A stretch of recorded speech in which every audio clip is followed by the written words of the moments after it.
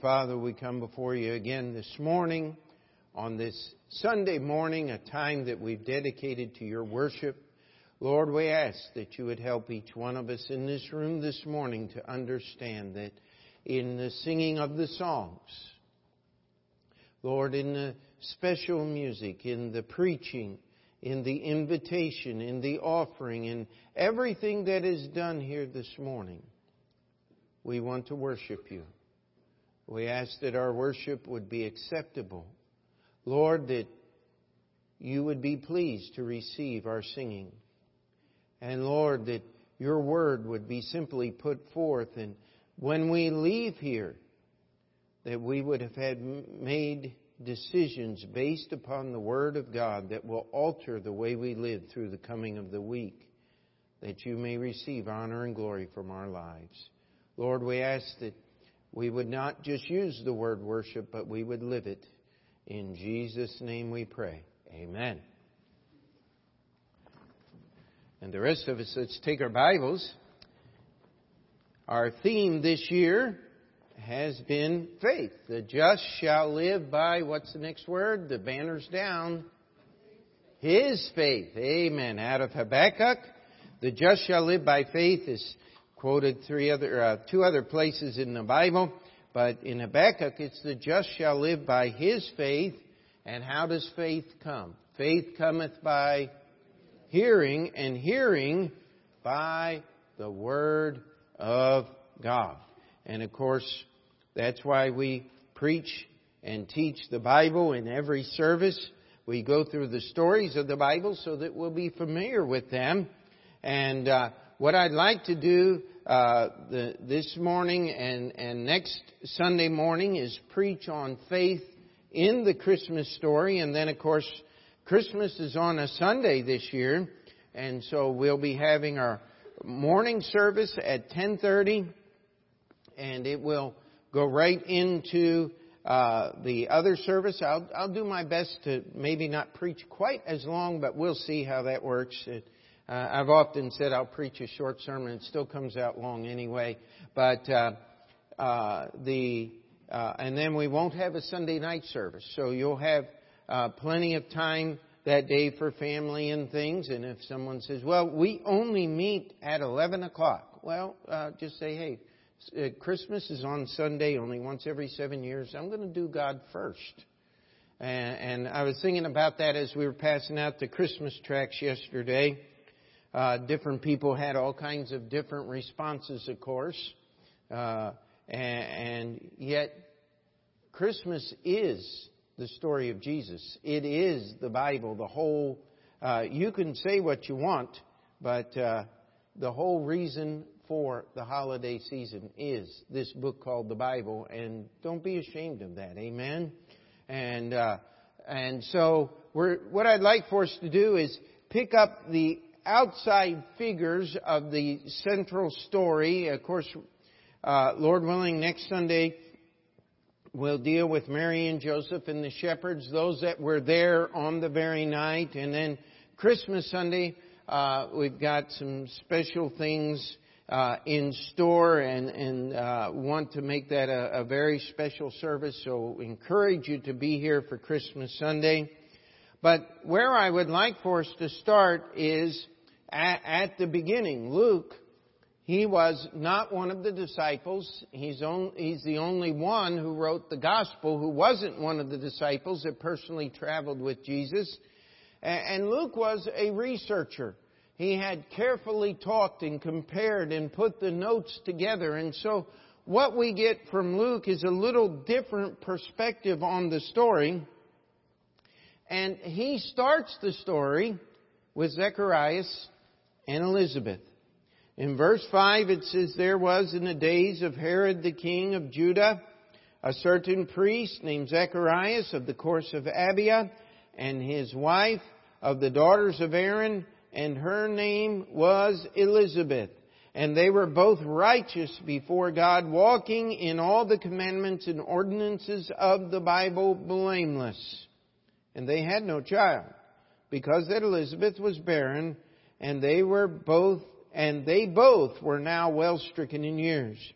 And it came to pass that while he executed the priest office before God in the order of his course, according to the custom of the priest office, his lot was to burn incense when he went into the temple of the Lord. Now we're going to stop right there and just pick up a little bit of background here.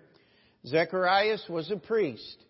Now, in order to be a priest, you had to be one of the sons of Aaron. In order to be the high priest, you had to be a direct descendant. Zacharias wasn't a direct descendant. He was not in line for the high priest. He was of the course of Abia, which was the last of the 24 courses. They would serve for a period of about 2 weeks. 2 different courses would make up each of the 12 months of the year. And it says that his lot was to offer incense. Now, in order to understand this, you would realize that this privilege would come to Zacharias once, maybe 2 times in a lifetime. There were so many priests that you had to wait your order, and everyone got a turn, and these things. And so this was not a normal occurrence.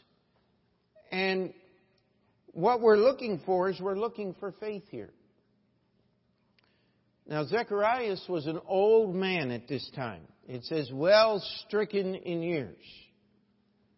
And his wife was of the same, and she was one of the daughters of Aaron. And so Zacharias would have as much prestige. He would be in as high a position as he possibly could be.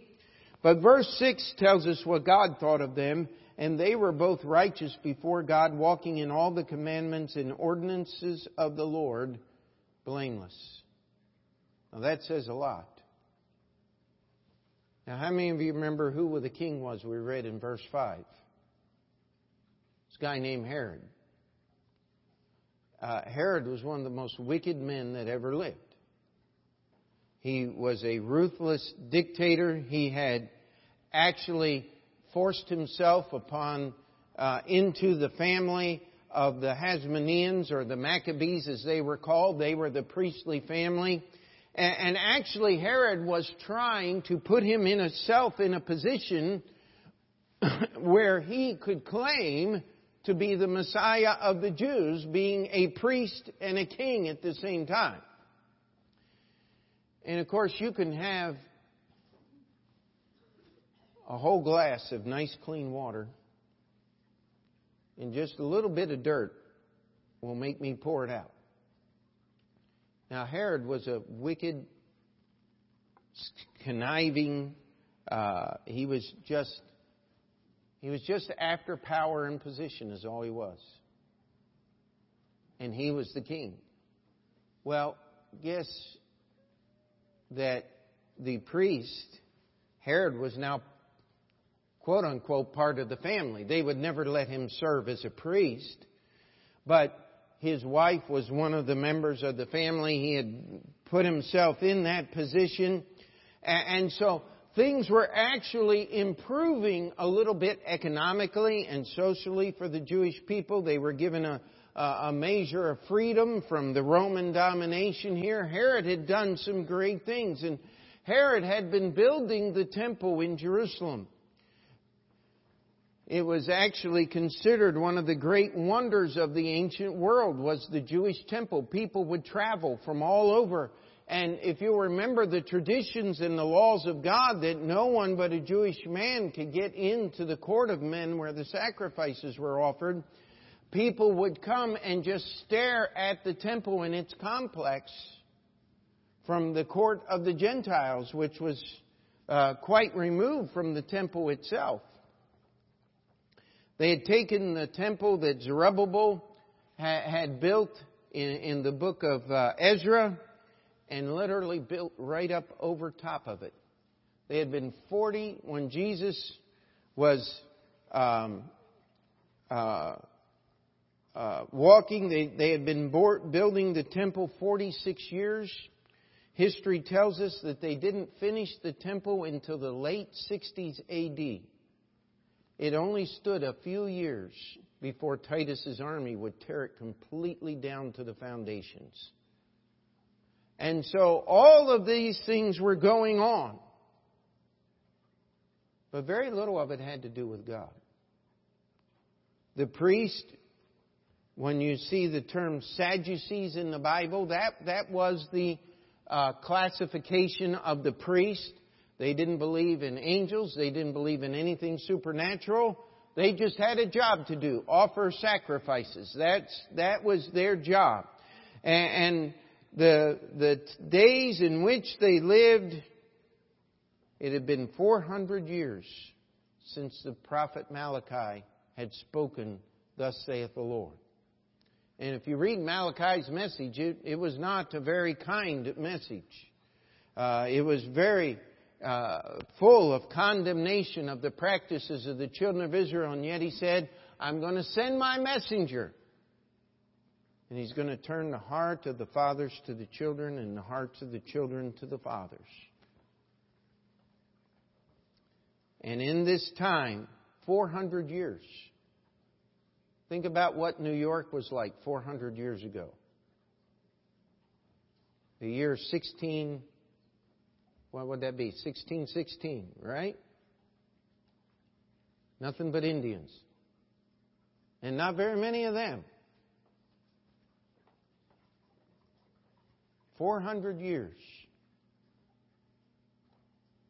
Wouldn't it make you want to give up hope? Wouldn't it make you want to just forget about it? But I want you to understand something. Zacharias and Elizabeth did not allow all of the unbelief, all of the paganism, all of the social gospel, we might say, if we use a modern day term, everything there, they still hoped in God and still lived according to the rules that were in the Bible. And the Lord said that they were blameless. Now you follow that phrase through the Bible. It's not used very often of very many people. And so Zacharias and Elizabeth were living a life of faith. And now they were old. And without a son, there would be no one to carry on Zacharias' name in the priesthood. In those days, it's hard for us to grasp this thing because we really don't get it. But because we pedigree dogs, but we don't pedigree humans anymore.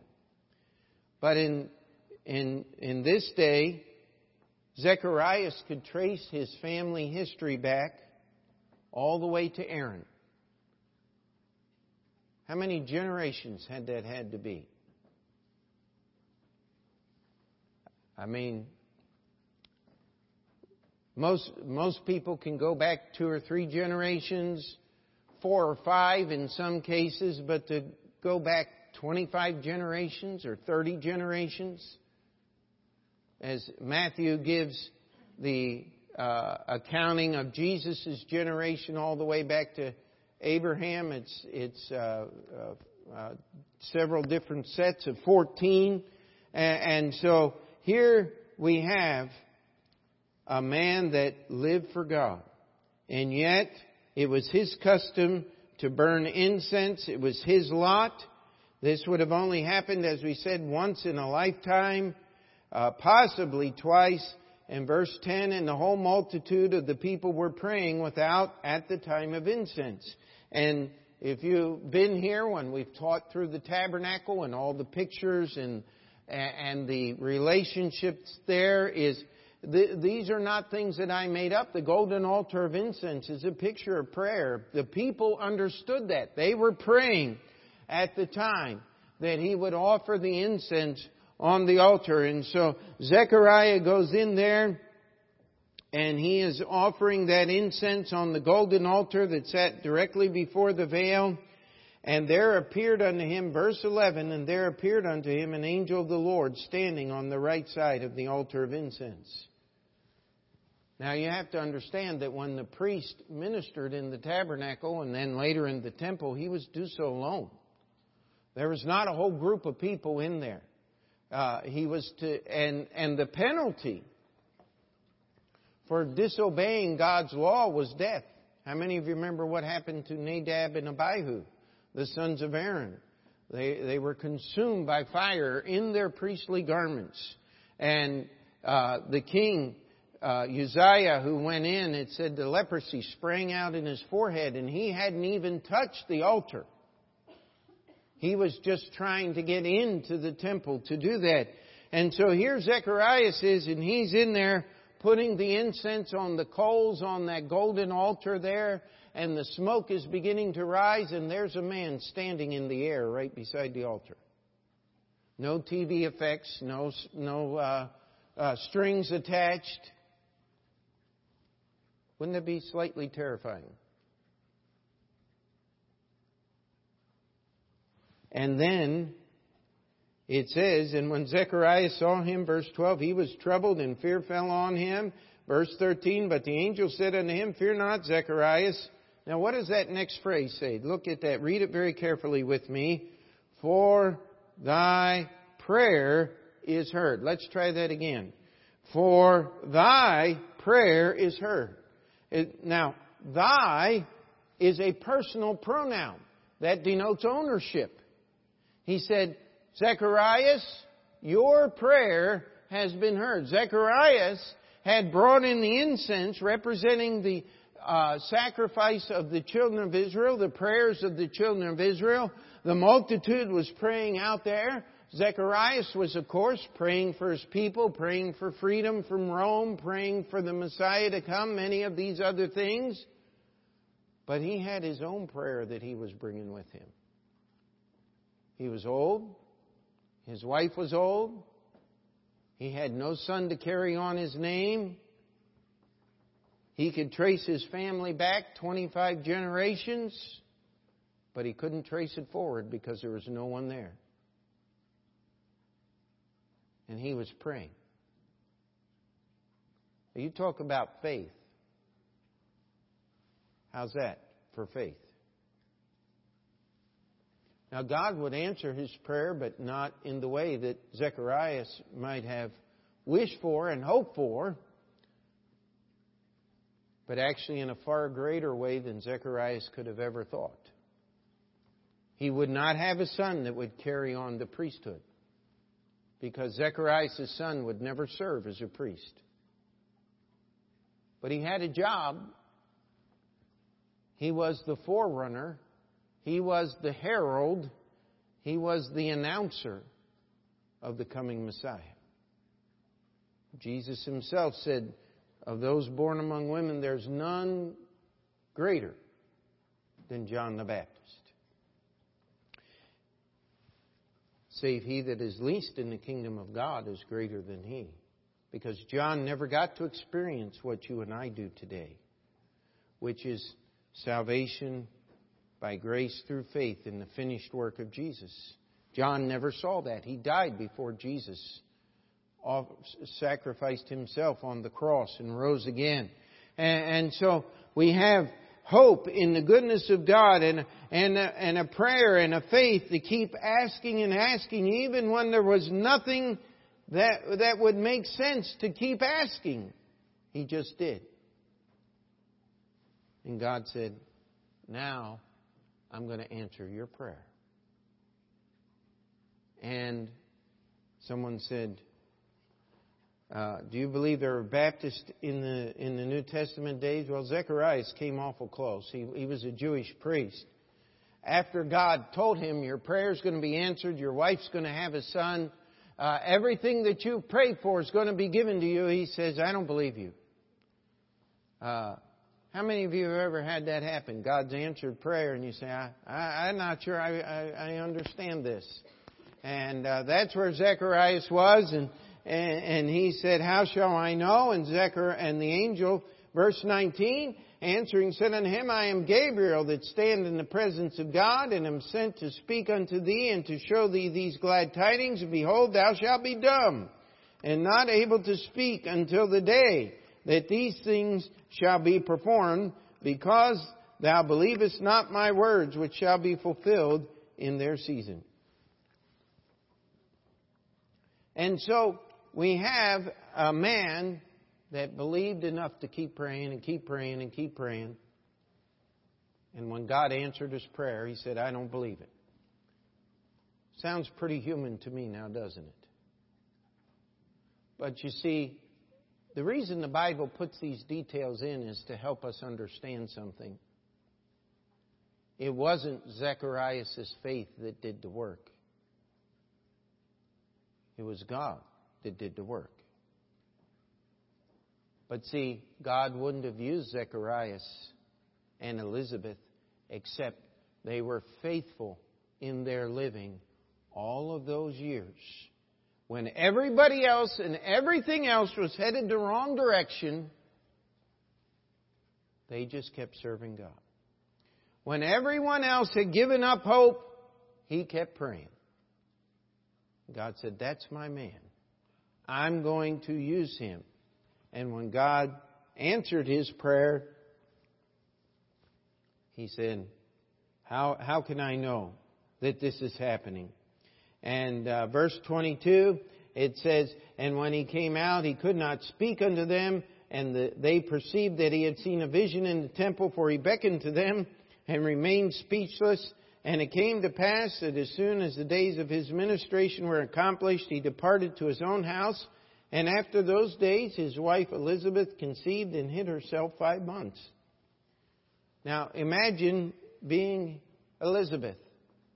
And here you are, you've given up all hope of ever having a child, and all of a sudden, things start happening that you'd heard about, but never happened to you. And she hid herself 5 months. I want to make sure that this thing is happening. Elizabeth was no greater faith than Zacharias, but she had lived and obeyed. And finally, the babe was developing, and the song that they sang this morning was Elizabeth's Ode to Joy. As you'll read about it here in the Bible, that when Mary entered the womb, verse 39, and Mary arose in those days and went into the hill country with haste into a city of Judah, and entered into the house of Zacharias and saluted Elizabeth. And it came to pass when Elizabeth heard the salutation of Mary, the babe leaped in her womb, and Elizabeth was filled with the Holy Ghost. And she spake out with a loud voice and said, Blessed art thou among women, and blessed is the fruit of thy womb. From whence is this to me that the mother of my Lord should come unto me? For lo, as soon as the voice of thy salutation sounded in my ears, the babe leaped in my womb for joy. And blessed is she that believed, for there shall be a performance of those things which were told her from the Lord. And so now we get down to verse 57. It says, Now Elizabeth's full time came that she should be delivered, and she brought forth her son, and her neighbors and her cousins heard how the Lord had showed great mercy on her, and they rejoiced with her. This was a momentous birth. Everybody that was anybody came and said, we want to celebrate with you. We want to have this joy. God has given you a son. It comes the 8th day. They're going to officially name the child and all of the things with the law to register him in these things. And they wanted to call him Zacharias. And she said, no, his name's going to be called John. And he said, where in the world did you get that name? And Zacharias is just sitting there. He can't say a word. And they make motions to him, and he writes, his name is John. And finally, he gets to talk after over 9 months of silence. I'll tell you what.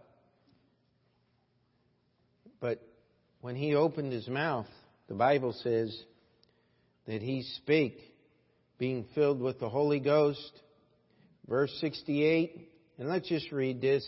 Blessed is the Lord God of Israel, for he hath visited and redeemed his people, and hath raised up an horn of salvation for us in the house of his servant David, as he spake by the mouth of his holy prophets, which have been since the world began, that we should be saved from our enemies and from the hand of all that hate us, to perform the mercy promised to our fathers and remember His holy covenant, the oath which He sware to our father Abraham, that He would grant unto us, and that we, being delivered out of the hand of our enemies, might serve Him without fear, in holiness and righteousness before Him all the days of our life.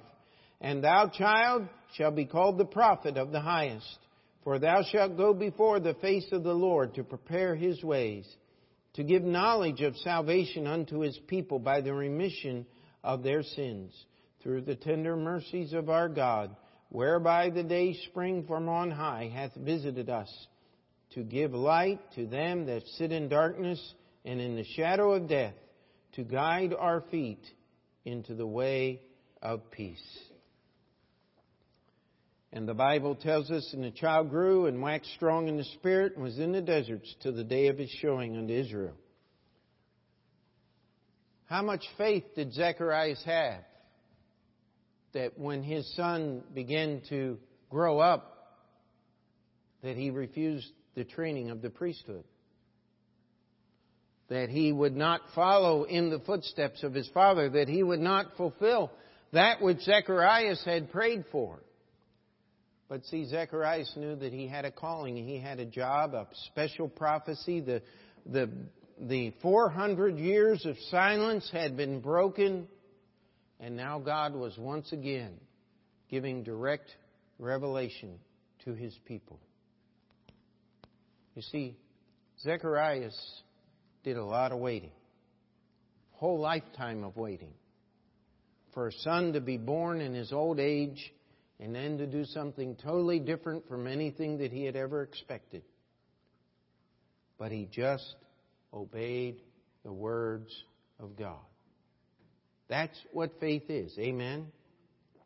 It's faith to do right when no one is looking. Let's turn to Matthew chapter 2 and pick up another very unusual group here. So much has been said about the wise men. And no, one wasn't from Africa and India and China.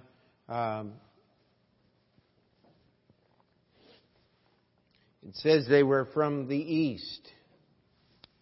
And so we come down through here, the books of the generations, and then we get down here to chapter 2 and verse 1.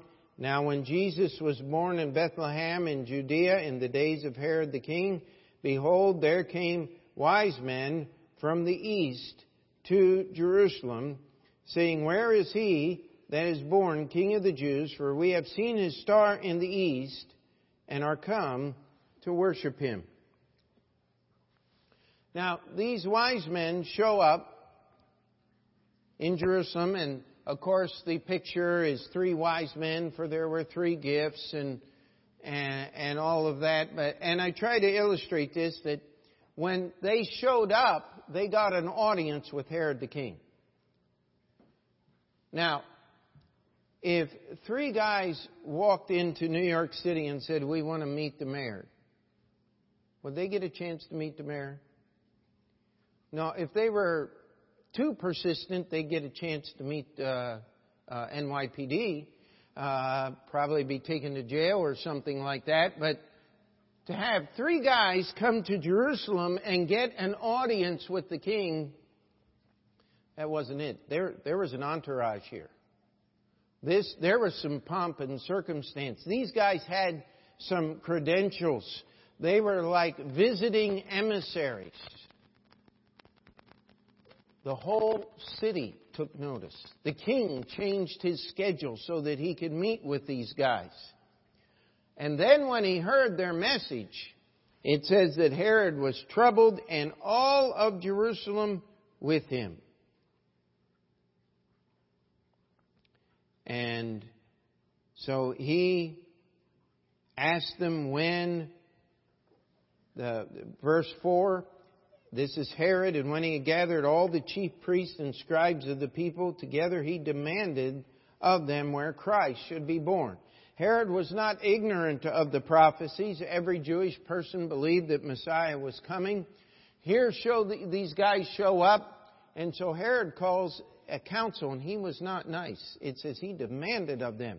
He said, I want you to tell me where Christ is going to be born, where your Messiah is going to be born. And they had the answer. Verse 6, they're quoting Micah the prophet, and thou Bethlehem in the land of Judah art not the least among the princes of Judah, for out of thee shall come a governor that shall rule my people Israel. Excuse me. And so Herod got all the information that he could. He was very kind. He privily asked the wise men when the star had appeared. He demanded of the Jews where the Christ was to be born. And then he sent the wise men to Bethlehem saying, you find him so I can come and worship him also. Of course, Herod had another idea than actual worship. The only person that Herod worshipped was Herod. And he wanted to eradicate this king, this pretender to the throne. Herod did not believe in the prophecies in the Bible at all. But I want us to stop and think about the wise men for a minute.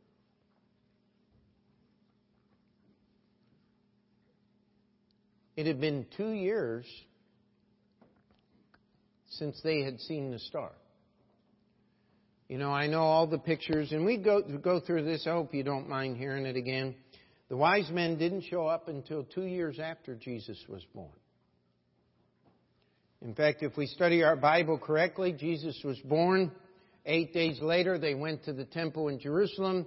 He was named, circumcised. That's when Anna and Simeon saw him. And then it would be, then they went back to Nazareth and came back to Bethlehem and were there for the next 2 years until the wise men came. And then they went back down into Egypt and was there until the death of Herod. But where in the world would these guys get faith? They were not necessarily Jewish people by any chance. They came from the east. That was not a Jewish place. Faith cometh by what? Hearing, and hearing by the Word of God.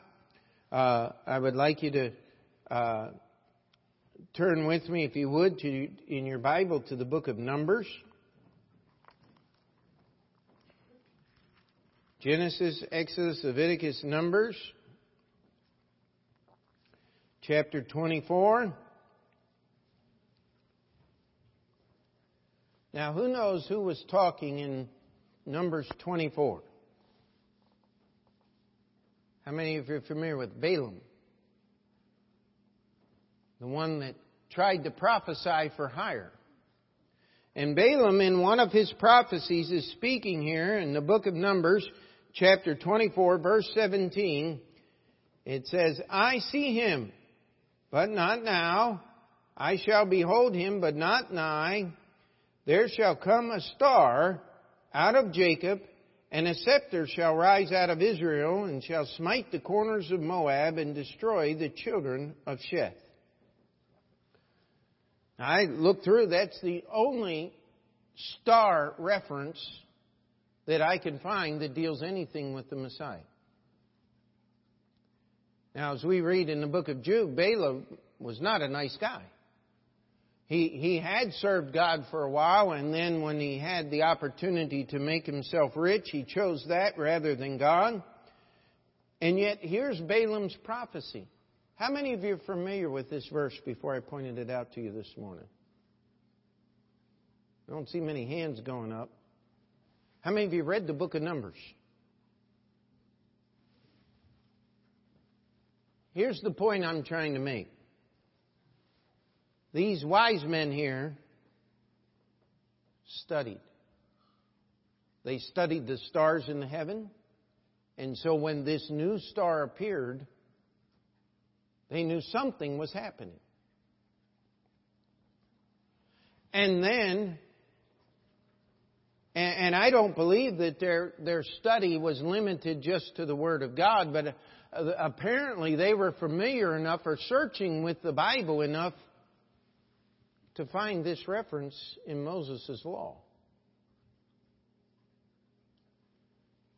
There's another connection that could possibly have been made, and that's through the prophecies of Daniel. Daniel was in Babylon, and he had been there, and possibly that's the Jewish communities is where copies of Moses' law and other things had been there. All I want to do is, I can't tell you the exact connection here, but we have a verse in the law of God that spoke of a star. We know the primary fulfillment of this prophecy was David, because David rose out of Judah and he smote the corners of Moab. That's who Balaam was talking about here as he was prophesying, but I want to make another connection. The Messiah is called the Son of David, is he not?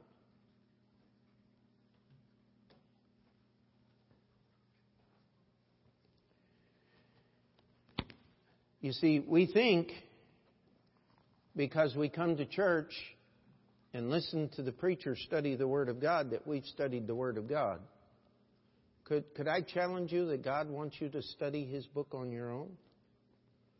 You see, this is one of the great things that happened in the Dark Ages, was the church passed an edict that no one could study the Bible except the church, and you had to come and you had to listen to what the church said, and if you believed anything else, bad things happened to you. Burned at the stake, tortured. God forbid that you should want to have a copy of the Bible in your own language that you could read and study for yourself.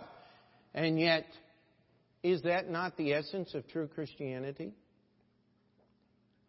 You should not be here today just because someone, your father or your mother or your grandmother or something said, well, we're Baptists. We've always been Baptists, and you need to go to a Baptist church. I hope you have a better reason than that this morning. I hope it's because you've opened the pages of this book and studied for yourself, and have convinced yourself that what the Bible teaches is true. I remember as a student in Bible college, we had some really terrible things going on at the Bible college at that time. People were trying to move the college from where it stood and change the doctrine upon which the college had taught. And they got it done. I would not even recognize the place today. As I told one other pastor, I said I wouldn't send my dog to the Bible college I went, and I don't even have a dog. Amen? Because they've changed things.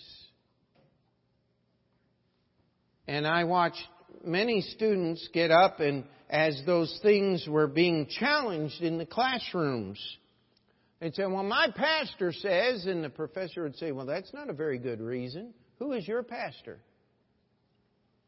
And I watched them turn the faith over of some of these students because the only thing they believed was what they were taught because of who taught them. And I prayed as a student in Bible college that when we had a church, if God ever gave me a church, that people in that church would study the Bible on their own and understand the reasons why we believe what we believe. Could we say amen to that? You see, Zacharias and Elizabeth had faith just to live the way the Bible said when no one else was doing it. I cannot make all the connections, not trying to make all the connections, but the only ones I can find, I have brought forth. There's one verse in the law that says a star is going to arise out of Jacob. That's a far-fetched thing, but I'll tell you what, it's the only connection I can make. You know how much study you would have to do of the law to know that verse well enough that when you saw the star, you could make the connection? And I believe the Holy Spirit of God had a little bit going on here. He's the main facilitator of all of those things. But could I challenge you as we look at this Christmas time and the Christmas story and review these things, that number one, you'd ask God to give you the faith to live the Bible way in spite of the wicked world in which you live. And number two, that you would ask God to give you faith to do more than just read this book, but to study it and apply it and learn how to understand what the Bible says and how it should apply to your life. Can we say amen to that? And we got just one more. Let's go to Luke chapter 2 again. Luke chapter 2. And we're just picking up the ancillary figures here, the ones that are on the outside of the story.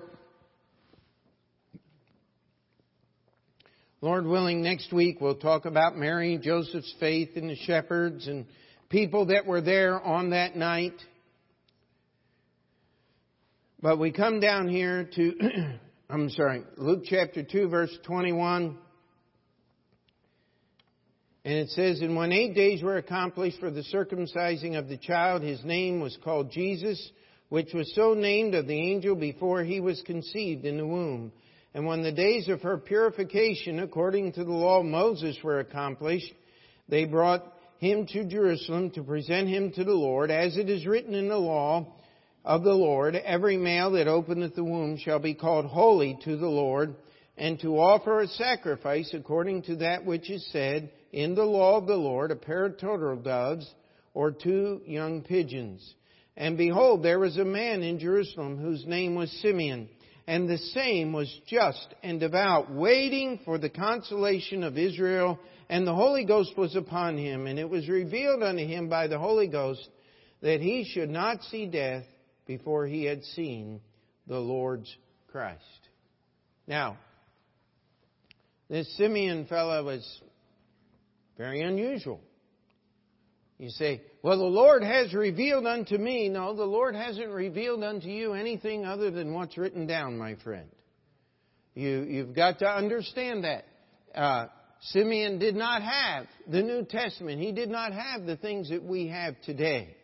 And so God had revealed to him that in his lifetime that he would actually see with his own eyes the Messiah. And when Mary and Joseph came in, and by the way, they were offering the least of all sacrifices that were acceptable, which tells us that their financial state was not exceptionally good. And they offered the least sacrifice there, and Simeon came over and scooped that little baby out of Mary's arms and said, "I've seen Christ's redemption." How much faith would it take to look at a little baby and believe that he's the Savior of the world? Tell you what, that'd take a lot of faith. But the reason he had it was because he had spent his whole life studying and praying and in the temple. And then we have another unusual person show up, Anna. The Bible tells us that she was a widow for 84 years, that she had been married for 7 years. Well, that was 91 years from the time she was married. So if she was married at 16, do the math. She was very old. If she was married even younger, as some may say, but it wouldn't be much younger than that. Here we have 2 people. Verse 36, "And there was one Anna, a prophetess, the daughter of Phanuel of the tribe of Asher.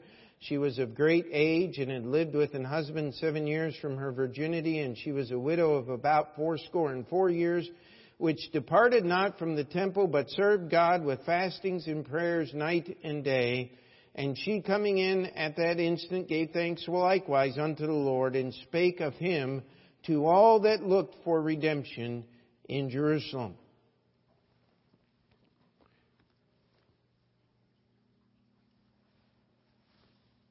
This is probably the toughest faith of all. They had faith to wait. They were just doing what they were supposed to be doing. 84 years, Anna had lived in the temple complex doing nothing but praying, fasting, worshiping God. Simeon had lived his whole life, and he was there in the temple under the direction. They had faith to wait. How many of you have ever been frustrated with God's time clock in your life? Well, only if you're trying to do something. Amen? You see, as we look at these individuals here, just trying to put this into a context here, an application for you and I today. Zacharias and Elizabeth had faith to live righteously in a wicked day. How many of us could use a little encouragement in that area in our life? It's just to live for God when everybody around us, even the priest, were not living for God. He did. His wife did. And God brought them. And by the way, his faith was not exemplary, for when God sent him an angel to tell him, he didn't believe him. But God still did what he said he was going to do. He still answered those prayers. And we have John the Baptist and his testimony to thank today for Zacharias and Elizabeth's faith just to live. We have the story of the wise men. Oh, the imagination that has gone into the story of the wise men. All of the things that were made up about the wise men. If you'll remember this was really true about the wise men. They studied everything. They studied so they could learn and understand. They weren't just out there gathering knowledge. They weren't professional students just so they could get degrees after their names. When that star appeared, they were able to put the pieces of the puzzle together and travel to Jerusalem. No one else did. You know what? God wants us not to be just ignorant people. He wants us to understand His Word and how it applies in our life and to have real Bible answers. How many religious people do you know? Outside our church, of course, or a church like this, they can pick up a Bible and turn to a verse and say, here's the answer for this problem in your life. Do you know God expects that out of you? That's why He gave us this book. Amen?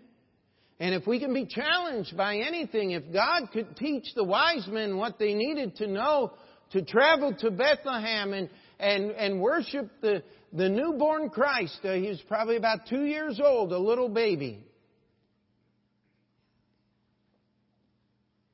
Could He not give you and I the answers we need to live?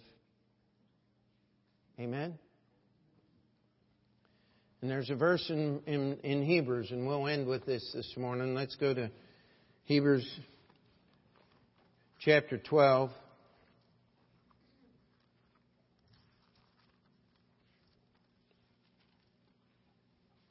I'm sorry.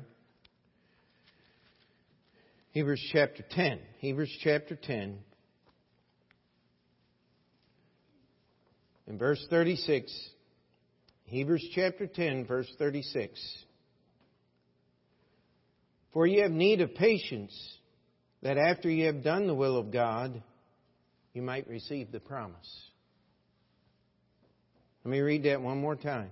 For ye have need of patience, that after ye have done the will of God, you might receive the promise. Does that shed any light on the lives of Anna and Simeon? I believe it does. I believe that's one of the connections the Holy Spirit wants us to make. 84 years. Boy, I'm glad God hasn't asked me to wait that long. Amen? He wants us to use our lives to serve Him. We're waiting for Jesus to come back. But He doesn't want us just putting white robes and wandering the Alps or waiting for Jesus to come back. He wants us to use the other meaning of that word. When you go to a restaurant, you have a waiter. And if that waiter is good, he makes your eating experience at that restaurant a wonderful thing. If he's bad, he can completely ruin everything. Leave the food till it's cold, come back. My least favorite one is the waiter that thinks that you've invited him out to eat with you. And he wants to talk to you about everything under the sun. And I'm sitting here with my wife. I didn't come talk to you. I came talk to her. Would you mind? You want to do that sometimes. And it's just the way we serve the Lord sometimes is just like those waiters, is it not? We're getting in the way trying to tell God what to do. Or we're ignoring what we're supposed to do until it's too late to get the job done. Timing is very important in serving God. And He will have you in the right place at the right time. If you're patiently waiting for Him to come back. I don't know about you, but as a pastor, I have to study. So that one's not too hard for me. Trying to live righteously, but this waiting thing is a little tough sometimes. How about you? But you have to have faith. You have to have faith to live, faith to study, faith to wait. And every one of these people were rewarded by God for being faithful. And all God's people said. Dear Heavenly Father, we come before You this morning. And we look at the lives of these people who lived what we call the Christmas story in its outer portions. And Lord, we just ask that as we've looked at their lives today, You would help us to see these things and other things that we need. Lord, I'm so glad that Your Word is not limited to the words that I choose, but the Holy Spirit has freedom to minister that Word to our hearts and our lives in many different ways. Lord, we ask that You would give us faith. Faith like Zacharias and Elizabeth. Faith like the wise men. Faith like Simeon and Anna. Faith that we may bring glory to Your name. That we may receive the promises that are in Your Word. Lord, we ask that You would work in this time of invitation. If there be someone here that has yet to receive You as their Savior, that today they would surrender to You. In Jesus' name we pray. Amen. As we sing the hymn of invitation, if you need to come and pray, the altar's open.